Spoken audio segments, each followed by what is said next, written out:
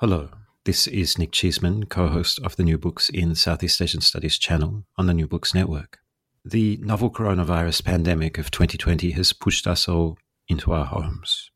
Consequently, because our interviewees' home internet connections are generally not as good as those at our workplaces where we usually do our interviews, you may find that sometimes the sound quality in what follows is not quite as good as usual. We're sorry for that and hope it won't interfere greatly with your enjoyment of the interview. Thanks for your understanding while we and our interviewees do our best throughout this trying time to keep on bringing you conversations about new books on Southeast Asia. Do get in touch if you've any comments or suggestions about how we're doing. Stay well, stay safe, and keep listening. New Books in Southeast Asian Studies is supported by the Sydney Southeast Asia Centre, building on the expertise of over 300 specialists at the University of Sydney for research, education and partnerships in Southeast Asia, and by the Griffith Asia Institute, an internationally renowned institution for policy-relevant research on the politics, economics, societies and cultures of Asia and the Pacific. For more information on their latest activities, please click on the links which you can find on the New Books in Southeast Asian Studies website.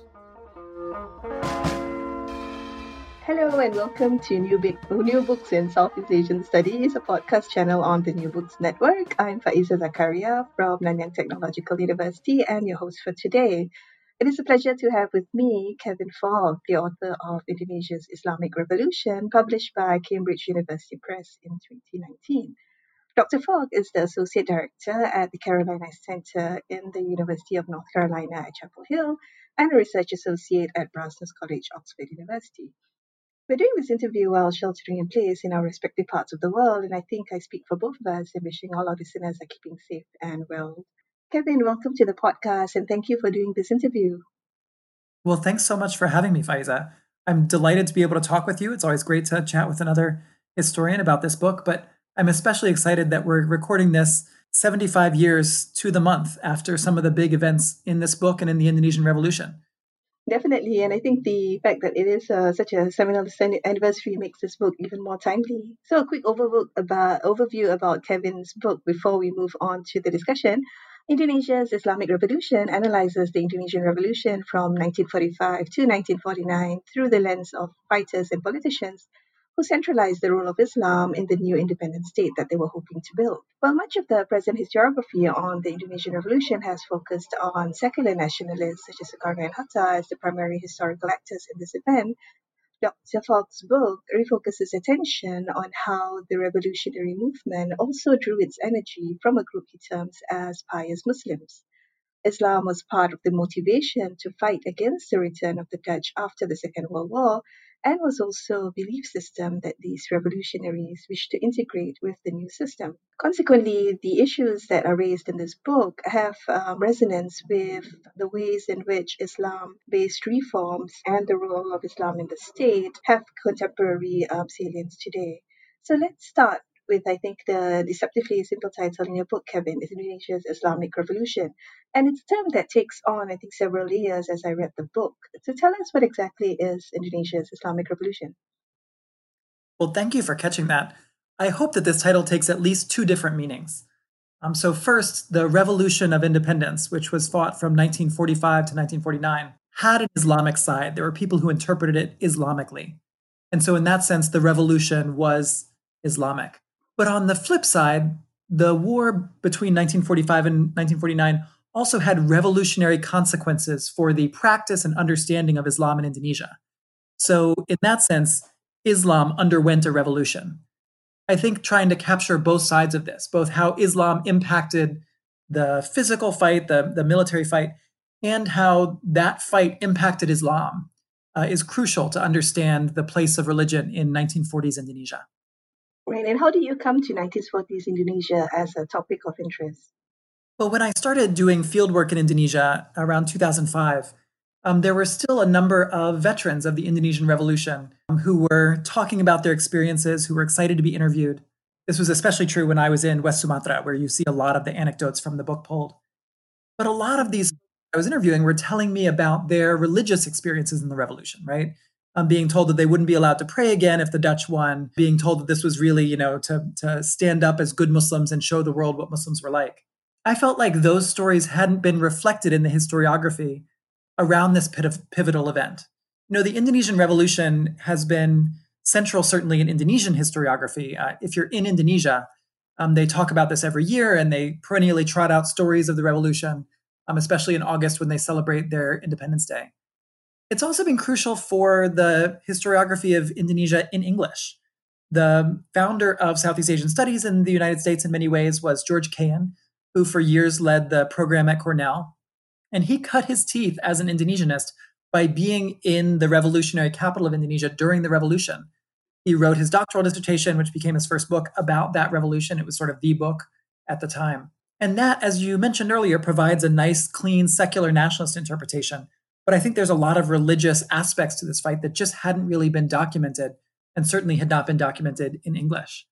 One of the reasons why I personally was interested in doing that is because I come from a very religious family in the United States. So given my personal background, I'm intimately familiar with how pious communities can have a different lens on major historical events, but also how those major historical events can have unforeseen consequences for religious communities. I must say I really enjoyed the stories that opened each chapter of your book, which uses the experiences of relatively obscure combatants during the revolution to orientate themes in each chapter. And I love that you link that experience of religiosity to, across different religious experiences. Could you share your methods instead of collecting and curating these stories? And how do you choose what to foreground? Are there any interesting ones that you ultimately decided to leave out? That is very tricky. And one of the things that I have experienced, especially as I talk about this book with audiences in the UK and in the US, is a lot of skepticism. Can you really collect oral histories in the 21st century that will help to inform how you understand the 1940s? So my approach to understanding the grassroots and certainly elite politics of 1940s Indonesia is not solely based on oral histories at all. I certainly collected a lot of oral histories, and I've talked to about 200 individuals for oral histories in Indonesia, not all of them living or fighting during the revolution, some of them children of those who fought in the revolution, or students of those who fought in the revolution. But a fair number of them, upside of 40, were people who experienced the revolution as living, breathing individuals, and many of them as fighters. Some of the women were not permitted to be fighters.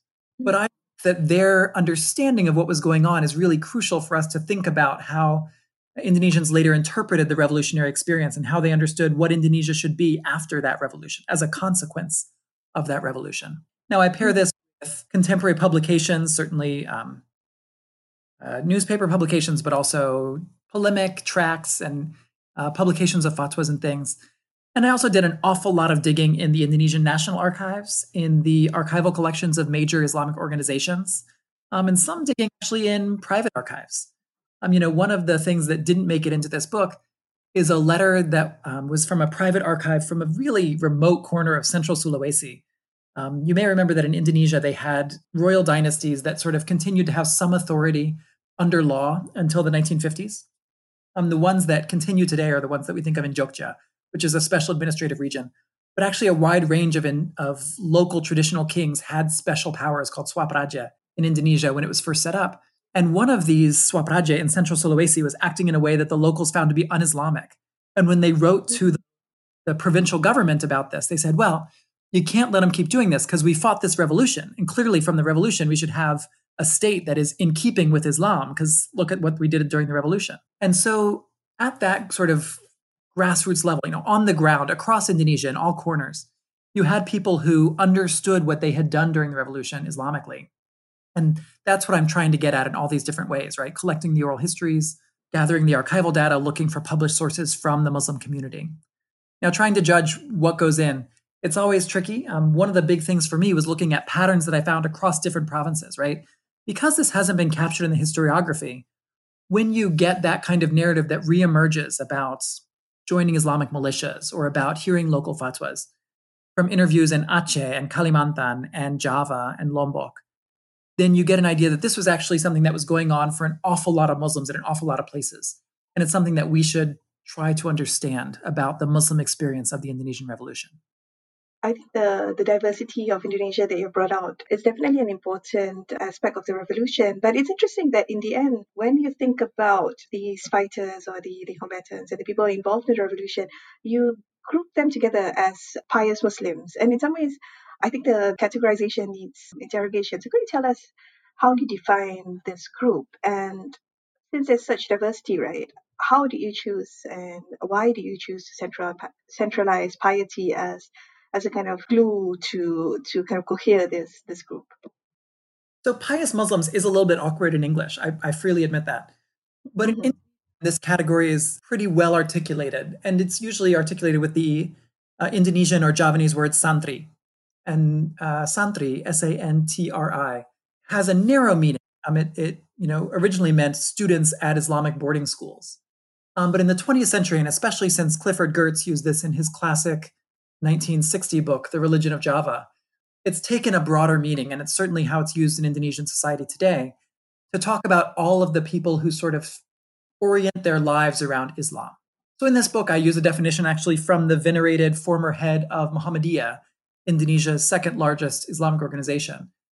Ahmed Shafi'i Marif is this man's name.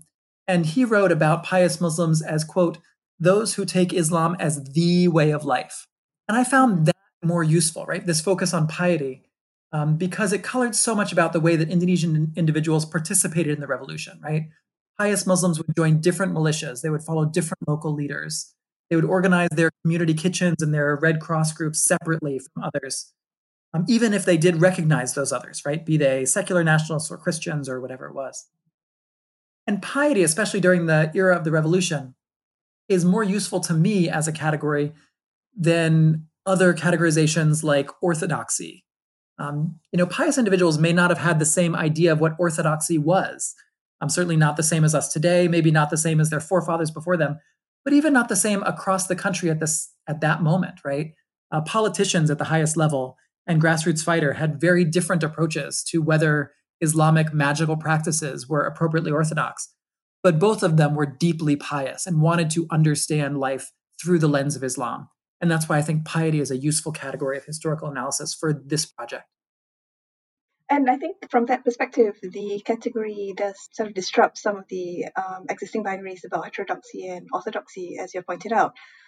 How do you see these diverse practices as kind of a completion of pietistic expression in the revolution, the practice of going, as you mentioned, Islamic magic, of prayers and so on, coming together as a form of expression of Islam? And is this a way in which your interlocutors themselves would view these practices? So to answer the last question first, yes, absolutely. My interlocutors who did engage in Islamic magic absolutely understood it as Islamic. And I can understand why that's their perspective, right?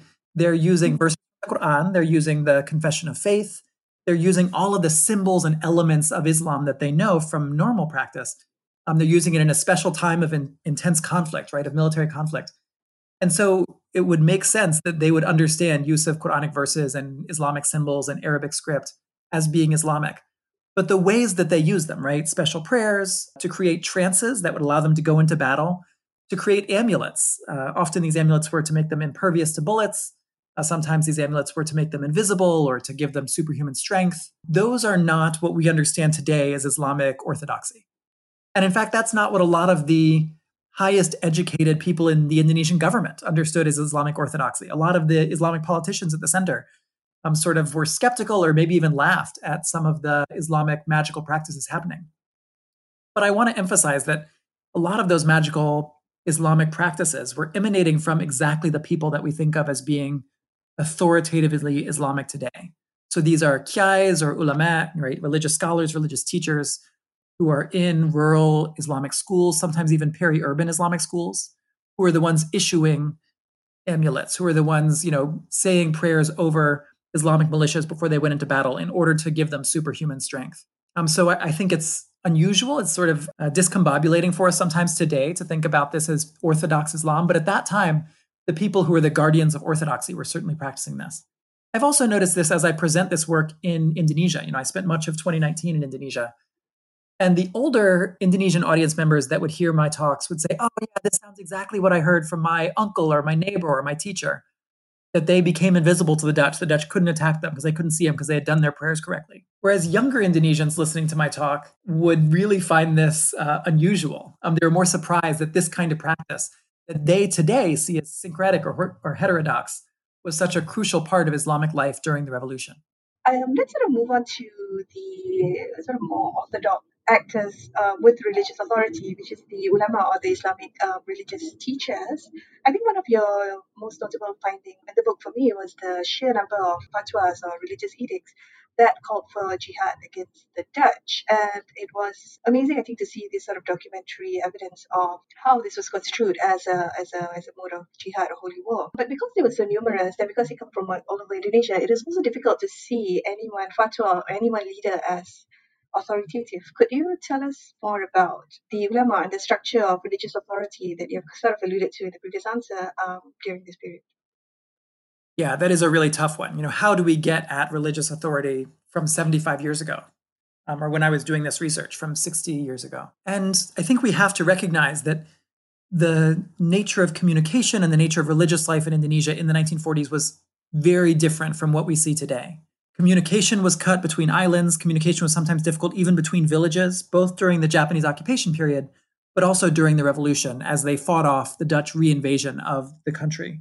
And for that reason, local authorities were often seen as the most authoritative, right? The guy who had taught you at your Islamic school, the religious leader who had married you to your wife or to your husband, the one who had, engaged in Thursday night prayer meetings or Thursday night Quranic study for your uncle. Those were the ones that you trusted because they were the ones that you could actually interact with. And you knew that what was coming from them was in fact coming from them, wasn't sort of misconstrued as it went through the grapevine.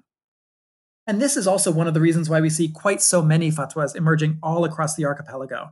I've been able to document a number of them, but I heard about others through my oral histories that we no longer have the text of. One of the problems coming out of the revolution was that you had these conflicting chains of authority, right? Once Indonesia was united and independent in the 1950s, a lot of the politicians that I write about in part 2 of the book, who thought of themselves as very authoritative because they had held positions in government, they were not on the same page as the local, often traditionalist Islamic teachers engaging with Muslims in the villages.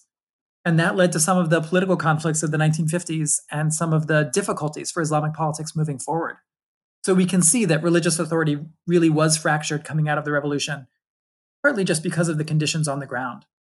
Now, one of the features that I should highlight here that did continue from the revolution moving forward were the mass Islamic organizations. The two most famous of these are, of course, Nahdlatul Ulama, or NU, and Muhammadiyah, which already had networks across the archipelago. And so those organizations could issue fatwas, or they could get together a group of local ulama who would join together issuing a fatwa.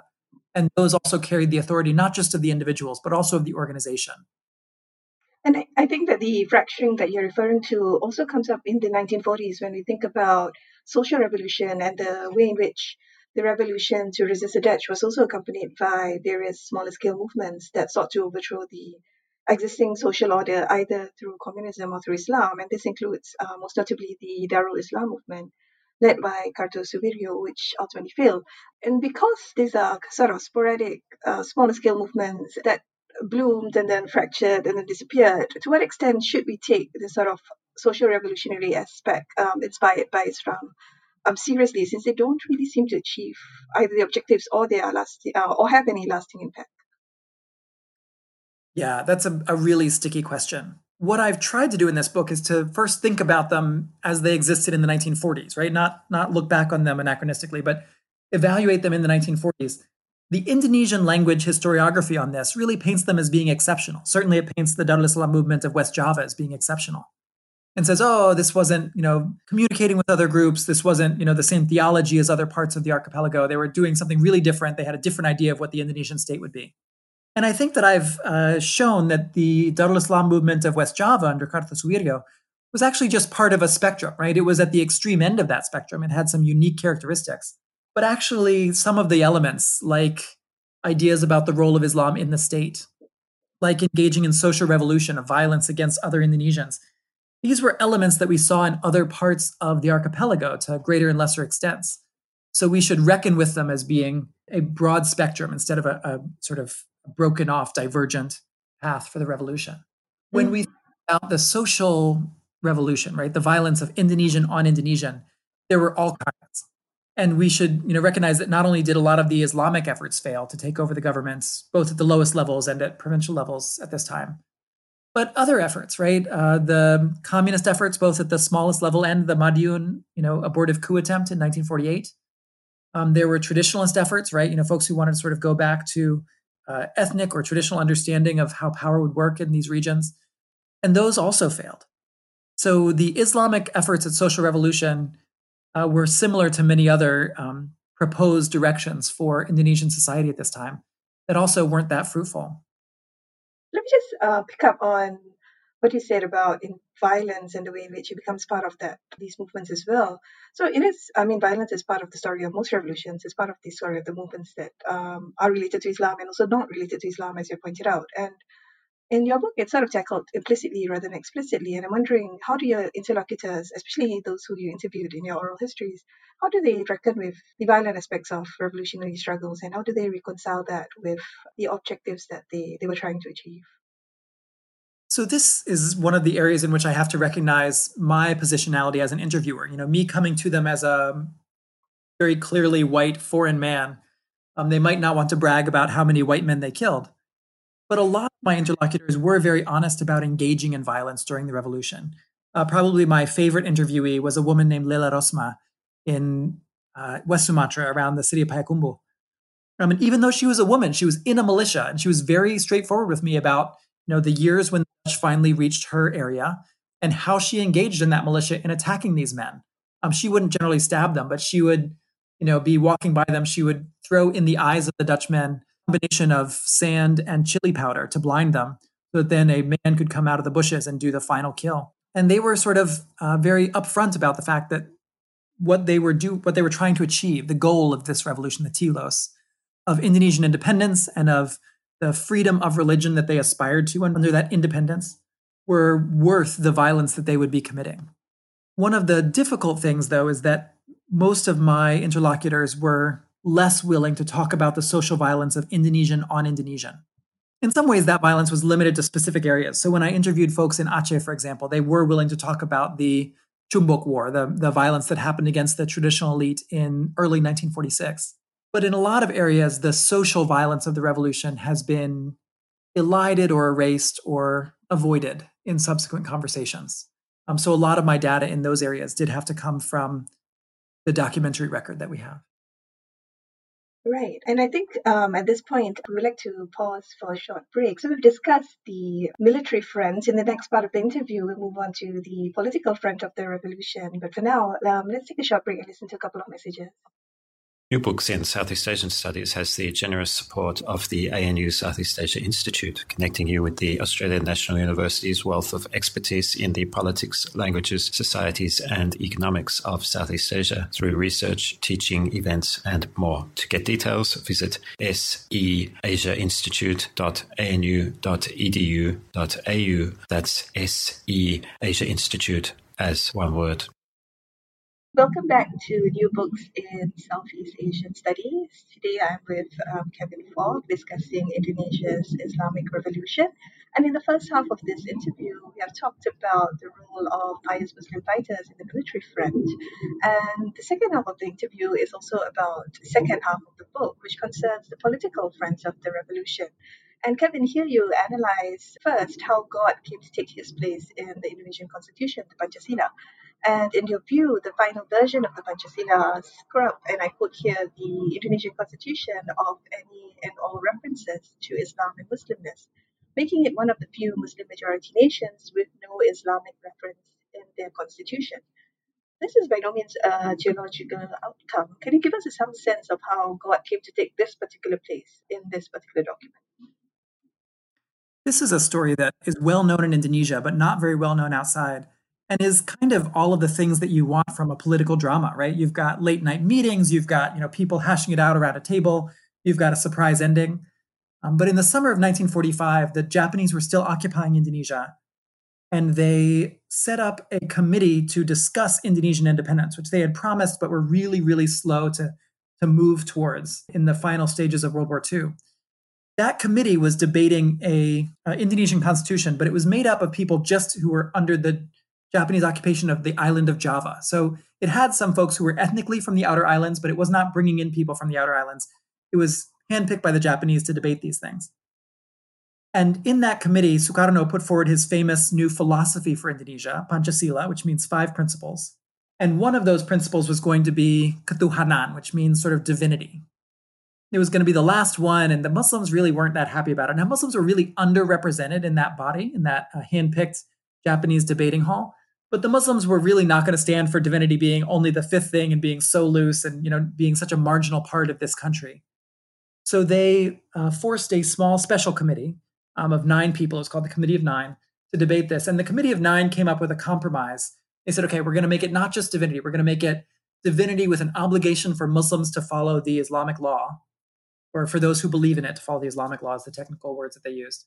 And then they sort of negotiated to require the president be a Muslim, and they had made all of these concessions over the summer of 1945. Well, I should say between June and August of 1945. In Indonesia, it's always summer. The Japanese were forced to surrender in World War II. Indonesia hurtled towards independence very fast. And the night after Indonesia proclaimed its independence, but before it promulgated its constitution, there was a midnight meeting with Sukarno and Hatta, who were the president and vice president of this republic. And they were convinced to pull out the references to Islamic law because it was seen as being too beneficial to the Muslims and putting too strong of a place for Islam in the Indonesian constitution. The next morning, they took meetings and created a new formulation. It would be the first of the 5 principles in Pancasila, which was going to kick off the Indonesian constitution. But it would be Ketuhanan Yang Maha Esa, which means sort of one unitary divinity, right? One great God. And that sort of thread the needle to make Muslims happy that the unity of the divine was emphasized. Echoing what they believe in Tawheed, right? The unity of God, but without that obligation for Islamic law. Now, that was something that has been debated repeatedly in Indonesia, not just in 1945 when it happened, but again in the 1950s when they were looking at writing a permanent constitution, the Konstituante, again in the 1990s when they were doing revisions to the constitution and after the fall of Suharto. The last thing that I should emphasize about this, and I think that this is too often forgotten among historians of Indonesia and among Indonesians themselves, is that the constitution in the revolution of Indonesia was really a much more living document than it is today. The 1945 constitution outlines a presidential system, a strong presidential system, but that was abandoned within 2 months of Indonesian independence. In October of 1945, all of the political elites agreed, okay, we're just going to set up a prime ministerial system because it's the one that we understand better. It's what the Dutch have, plus that will allow us to put forward a prime minister who is not a collaborator with the Japanese, and so isn't tainted with that World War II fascism collaboration. So in the 1940s, the Constitution had some meaning, but it was not enacted exactly as it was written. It's only after 1959 that document and the lack of godliness in that document, right, the lack of a real concrete place for Islam became cemented in Indonesian governance. And that's where it remains until today. I think what you refer to as the lack of a real concrete place for Islam in the constitution would at first glance seem a very promising way of also including other communities who are non-believers in Islam in the Indonesian state. And I refer here to a recent book on Indonesian politics, Islam and Democracy by Jeremy Menchik, which posits that the inclusion of just God himself, just even a kind of not towards pointing towards any sort of religion, kind of God in the Indonesian constitution, actually sort of paved the way for godly nationalism that grew increasingly intolerant towards non-belief. When you look back at this historically, to what extent would you agree with this argument? Well, let me say first that I love Jeremy Menchik's work. I think it's a great book, Islam and Democracy.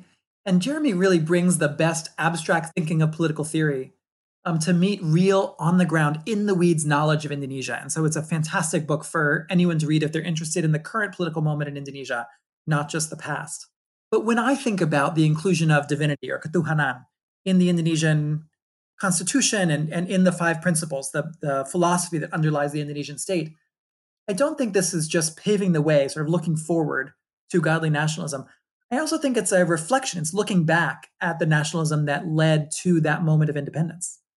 Remember that the first large, sort of massive nationalist organization in Indonesia was Sarekat Islam, an Islamic union that was very unambiguously religious. It grew into a political party. It spawned the Communist Party in Indonesia, in fact.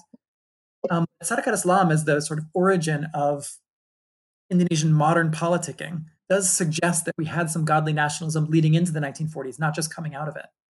I also want to think about the way that ketuhanan or divinity, right, godliness, being written into Pancasila colors the way that religious nationalism in Indonesia functions. The idea of having a god is complex, difficult, problematic for some of the indigenous religions of Indonesia. It's certainly problematic for Confucian and for Buddhist Indonesians. And so this frames godly nationalism in a particular way. It makes a lot of sense for Muslims. It makes some sense for Christians. But it creates problems not only for atheists, but also for those religious beliefs that are not centered on a singular divinity. That's something that's worth bearing in mind as we think about the unintended consequences of the constitution that got thrown together over the summer of 1945. I just want to pick up on your reference to the to Syarikat Islam, which is one important political group that eventually faded and I think spawned many different groups that are often overlooked in the accounts of the Islam revolution. And one in particular is the Islamic Socialists. What do you think is the political legacy of a kind of leftist brand of Islam in the revolution and beyond? Well, I love that you've linked the Islamic Socialists of the 1940s and 50s back to their roots in Syarikat Islam. Many of the Islamic Socialists that we think about out of the 1940s and 50s in Indonesia, men like Muhammad Natsir, Muhammad Rum, Burhanuddin Harahap, Syafruddin Pirinegara, these men were too young to have really participated in the politics of Syarikat Islam in the 19-teens and 20s when it was big. Many of them were born around 1908, 1912. But they were strongly influenced by Syarikat Islam and the legacy of Cokroaminoto, who was the great leader of Syarikat Islam in the early days, who had written about Islam and socialism. He had actually plagiarized a book by an Indian man about Islam and socialism, and so had laid that idea that Islam had social teachings, that it wanted a safety net, that it wanted to give sort of economic support for all people in society, to create a harmony and to bring God's vision for how human beings should relate to one another in a social community, right? The Islamic socialists of the 1940s are interesting both because they had that combination of Islam, which was very popular at the grassroots, and socialism, which was very current at that moment. Remember, Indonesia had just thrown off a fascist occupier in Japan, and socialism was really appealing as having opposed both fascism and opposing the reemergence of colonialism, which was trying to fight its way back in with the Dutch in this revolution. Islamic socialism capitalized on those two hot trends, but it rose to power in Indonesia in an unusual way. And I was sort of surprised as I was writing this book. I don't know that anyone else has recognized this, right? That actually Masyumi, the leading Islamic party, the only Islamic party at the start of the revolution, was not led initially by Islamic socialists. It was led by sort of old guard. It was led by people who had been active in the 1920s and 30s, especially the 1930s. The Islamic socialists rose through a back door because it was the Socialist Party, led by Sultan Syahrir, that was running the first 3, maybe 4 administrations in Indonesia under the prime ministerial system. And that Socialist Party wanted to get Muslims into the cabinet, but Muslims who they could work with, who had similar ideological positions to those socialist leaders. So they found these sort of young guns, right? These emerging leaders in the Islamic movement, like Muhammad Natsir, like Burhanuddin Harahap, who were very sympathetic to socialism. And that's how those folks came to rise first in government and only after that in Masyumi as a party, and then became major political leaders who are still talked about and venerated in Indonesia today. But one of the fascinating things, too, about their legacy, as much as people like Muhammad Natsir are venerated across the political spectrum in Indonesia, right, not just by very conservative Muslims, but also by very middle-of-the-road Muslims, his ideas about Islamic socialism have been largely forgotten. Since 1965, socialism is almost a bad word in Indonesia. And so the social teachings about a strong safety net, about nationalization of certain industries, about the protection and promotion of opinions, those have been largely lost. And when you read the Masyumi documents of the revolution, like Yusuf Wibisono writes in the Masyumi Party platform, basically a Marxian teleological history of class conflict, moving from age to age. He just tempers it with a very strong critique of Marx as being atheist and not recognizing the hand of God over this whole process. I cannot imagine any of the Islamic parties today writing that same kind of class-based critique of the economic structures of Indonesia. It's just so that side of their legacy has really been lost. That's true. And I think what's interesting is that you've also highlighted, I think, the interplay between Masyumi and Sultan Syahrir's most overtly socialist group. And why do you think, in a way, that Islamic socialists needed a backdoor? Why couldn't they do well electorally? Masyumi ended up winning the 1955 elections, or becoming a stronger political group. But the Islamic Socialists, as in at least Sultan Shahriar's kind of party of Islamic Socialists, didn't do quite so well. Yeah, Sultan Shahriar's Islamic Socialist Party was really good at big ideas. They were very popular among the elites, but not among the masses. Masyumi was trying very hard to walk that tightrope, right? They wanted to have men who were prepared to engage in a quote-unquote modern government that could be recognized by the international community, that would, get support from the United Nations for their independence, but also who had a strong commitment to Islam. Now, in August of 1945, or more accurately, maybe in November of 1945, when Masyumi was formed as a party, it was not yet so clear that they were going to be dependent on the international community, that they would have to negotiate, that they would be sort of working in Western languages and with international actors to gain their independence. But Nasir became president of the party in 1948-49. It was very clear that Indonesia was going to have to be negotiating to get its final transfer of sovereignty. And so I think that also helped this young group, which had been through Dutch schools, all of whom were able to speak Dutch or sometimes also other languages like English, to rise. There's an interesting sort of middle ground between them and the old ulama, right? The old ulama, we think of people like the leaders of NU at the time, right? Wahab Hasbullah or Hashim Ashari, even Wahid Hashim, his son, who became a very famous leader of NU, the father of Gus Dur, Indonesia's fourth president. Those folks really didn't have the Western education, would not have been able to sit at that table. But there's an intermediary between those two, who are the folks who came to power in Masyumi in 1945. So people like who was a Dutch-educated medical doctor. He was actually a specialist in lung disease, who was the first president of Masyumi and who remained very prominent in the party, either as the president or the chairman in the 1950s, also a prime minister in the 1950s. But he didn't have the sort of socialist youth energy and sort of, he wasn't connected to the Weltanschauung, the sort of spirit of the age in the revolution, in a way that would capture the imagination of politics. And he wasn't quite as close to the actors in the secular national side, especially the socialists. That's what gave people like Nasir a door in. Now, some of those folks had just not been active in national politics. I think Muhammad Rum was the most active among them. But Muhammad Nasir wasn't even a member of parliament when parliament was first seated in August 1945. He was accidentally registered as a member in September, and because his name was on the list, he just kept coming and became an official member of parliament. So it was sort of unthinkable that they would have been the president or the leader of the party at the beginning. It was necessary for them to work with governmental leaders to then rise in the party structures. And I think that answer sort of highlights an interesting aspect of transiting from, I think, revolution to governance. And this is also a theme that I think you build on in your book when you talk about the process of bureaucratization. And you describe, I think, the creation of a Ministry of Religion as, quote unquote, an important victory, which is, I think, not how most people would describe the setting up of some kind of bureaucratic body to govern Islam. So can you tell us more about why you think this is such a seminal moment in Indonesia's political revolution? Yes, I think that the creation of a Ministry of Religion is both a victory for the pious Muslim community as a whole and a victory for a very specific class of leaders among the pious Muslim community. So let me play out both of those. For the pious Muslim community as a whole, I think it was a recognition by the Indonesian government that Islam was a key pole of life, was a key pillar of society, and that they should be contributing to it. They should, put some funding towards it. They would have to integrate it in different parts of society. So the creation of a Ministry of Religion paved the way for Islam to then be taught in state schools. It paved the way for the state to integrate Islam in some regulations, like the regulations on marriage, which were passed in 1947, that said all Muslims in Indonesia, initially on Java and Madura, but eventually throughout Indonesia, had to get married in Islamic ways. So this sort of gave a foothold for Islamic ideas of how the government should run to get into the doors of the government, to get into those offices. But it was also especially a victory for a specific class of leaders among the pious Muslim community.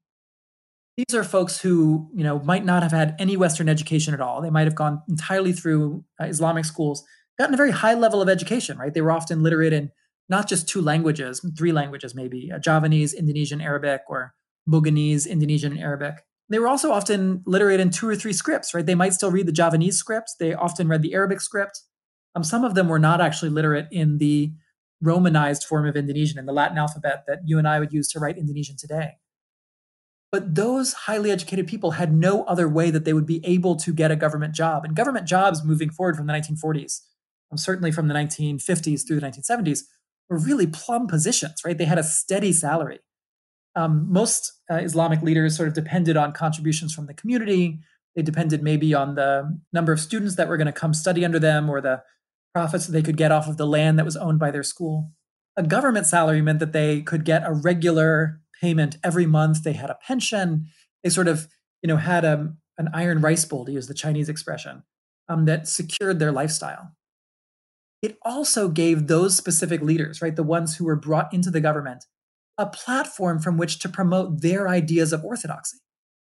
So whereas there had been a really wide range of understandings of what was Orthodox Islam in Indonesia before the revolution, the creation of a centralized ministry meant that there was someone in the Indonesian government, a minister of religion, who could be telling other people sort of the parameters in which Islamic practice should be happening.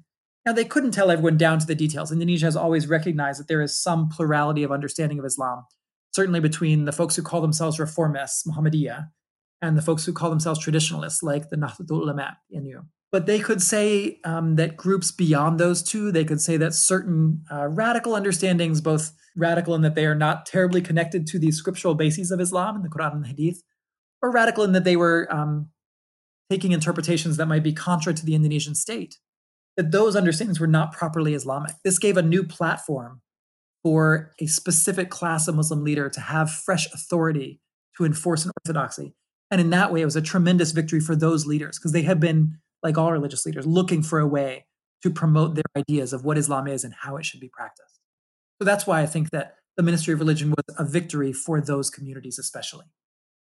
Right, and it does show, I think, the way in which Islam is incorporated kind of in the nationalist framework. And I was just thinking that in some ways, the role of Islam within the nation state also grapples with kind of a concern that many modern nation states have, with sort of giving political space to Islamist groups or Islamist thought would also give space to pan-Islamism that would ultimately transcend the nation state and then undermine nation building. How did this transnational aspect of Islam or these kind of concerns come up at all during the Indonesian Revolution, and did it impact the sort of nascent nation of Indonesia during this period?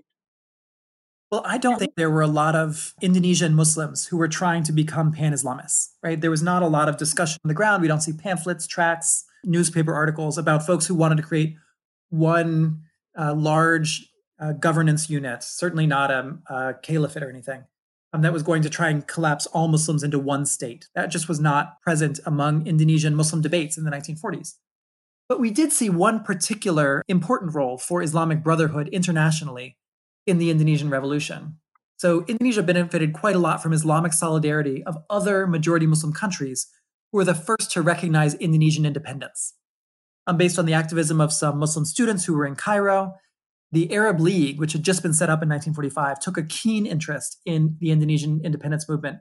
In fact, they called for Indonesian independence before they called for the independence of Tunisia or Morocco. That in turn led Egypt to recognize Indonesian independence in 1947. It was the first country to recognize Indonesia's independence. And the fact that a country had recognized Indonesian independence gave a premise on which India and Australia could submit the case to the new United Nations organization, thus have it debated. And that was the forum in which Indonesia and the Dutch hashed out the nature of independence and built towards the transfer of sovereignty to the United States of Indonesia in 1949, which quickly consolidated into the unitary state of the Republic of Indonesia in 1950. So all of that diplomatic process actually was kicked off by Islamic Solidarity, international Muslim networks. Those were certainly present. They were certainly important. But at the same time, we really should not overplay the homogeneity of Muslims around the world or underplay the nationalism of Indonesian Muslims. The Muslims that I was talking to and that I'm writing about in my book were not fighting for independence from the Dutch because they wanted some pan-Islamic state. They were really committed to a democratic state. They were committed actually to the Universal Declaration of Human Rights, which was just coming out at that time, because they believed that it strongly supported their side against the colonists. But most especially, they were committed to the idea of an Indonesian nation, not a worldwide governance project, but an Indonesian nation that would be of their people, that would be of their land. They talked about Tanah Air as being, they talked about their homeland. as being this archipelago in which they found themselves, not some project that stretched across the Indonesian Ocean. And I think that before we sort of end off the interview, I just want to sort of get some thoughts from you about relating this book back to the present. And it seems that today Indonesia might be sort of swinging away from the more centralized governance, of course, in the New Order era, and back to the kind of political fragmentation that characterized, I think, the 1940s, and back to having more vocal calls for Islam to play a bigger role in the Indonesian state in a debated, contested, amorphous way. What lessons do you think the revolution holds for Indonesia's contemporary politics? It's a great question, and it's a really important question for Indonesians to debate. Because I'm neither Muslim nor Indonesian, I don't want to give any normative answer, right? I can't say what they should do. That's really got to be up to them. But I can draw some lessons from history, and I'll put forward the most important one, to my mind at least. As Islam tried to gain a bigger foothold in Indonesian government in the 1940s, that also changed the face of how Islam was practiced, taught, and understood in Indonesia.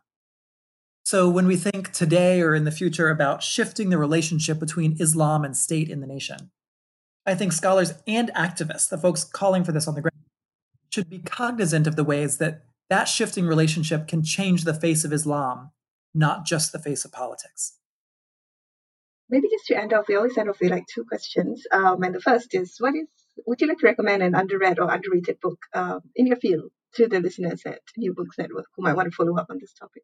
Well, there's a million great books. There's been a real burgeoning historiography of Islam in Indonesia since about a decade ago.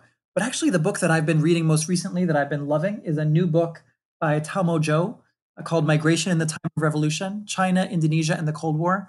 It's great, and it's asking some of the questions that we should have been researching for a long time about the position of Chinese in Indonesia and how they played into politics, and some of the ambiguities of their position between these two emerging Asian powers in the 1950s. I think it's really well researched. I think there's a lot of big, juicy ideas in there, and I encourage it to folks who are interested in Indonesian history in this period. Right, and Tao Mo is one of my colleagues, and definitely I share your view that this is a very important book to read.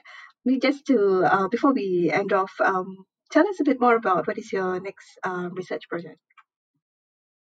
Well, I'm really excited. I've been looking at mass Islamic organizations in Indonesia across time. This first book was really focused on those 4 to 5 years between 1945 and 1950. But this next book is thinking from the 1930s until today about how mass Islamic organizations in Indonesia have evolved, how they differ from one another, but especially how they have made Indonesian religious life different from other majority Muslim countries around the world. You don't see this Indonesian style of mass Islamic organization in Malaysia or in Pakistan or in Iran or Egypt or elsewhere. I think there's something special, something unique about the way that they relate to the state, about the way that they relate to society. So many people will be familiar with the two biggest organizations, and we've talked about them some today, NU and Muhammadiyah. But I try to draw out the structural history of mass Islamic organizations in Indonesia by looking at 3 regional organizations. Jamiat al-Wasliyah, founded in North Sumatra, Nahdlatul Watan, which was founded on Lombok, based on Lombok, and Al-Khairat, which is headquartered in central Sulawesi. And this kind of comparison allows us to think about what is common among these organizations, what is unique to them, but especially how they have interacted with other forces in Indonesian society over the last century. I'm really excited about it. I hope it'll be out in the next year. Yeah, I'm excited to read it too when it comes out. Thanks, Kevin. It has been such a pleasure to discuss your book with you and listen to your thoughts about the contemporary salience of this book and to think through revolutions during this tumultuous time with you. Thank you so much. Well, thank you, Faiza. It's great to have a conversation with such a thoughtful and incisive historian. Thanks, and a big thank you too to all listeners. You've been listening to the New Books in Southeast Asian Studies, a podcast channel on the New Books Network, where we have been discussing Indonesia's Islamic Revolution, published by Cambridge University Press in 2019. Please stay well, stay safe, and join in with us the next time.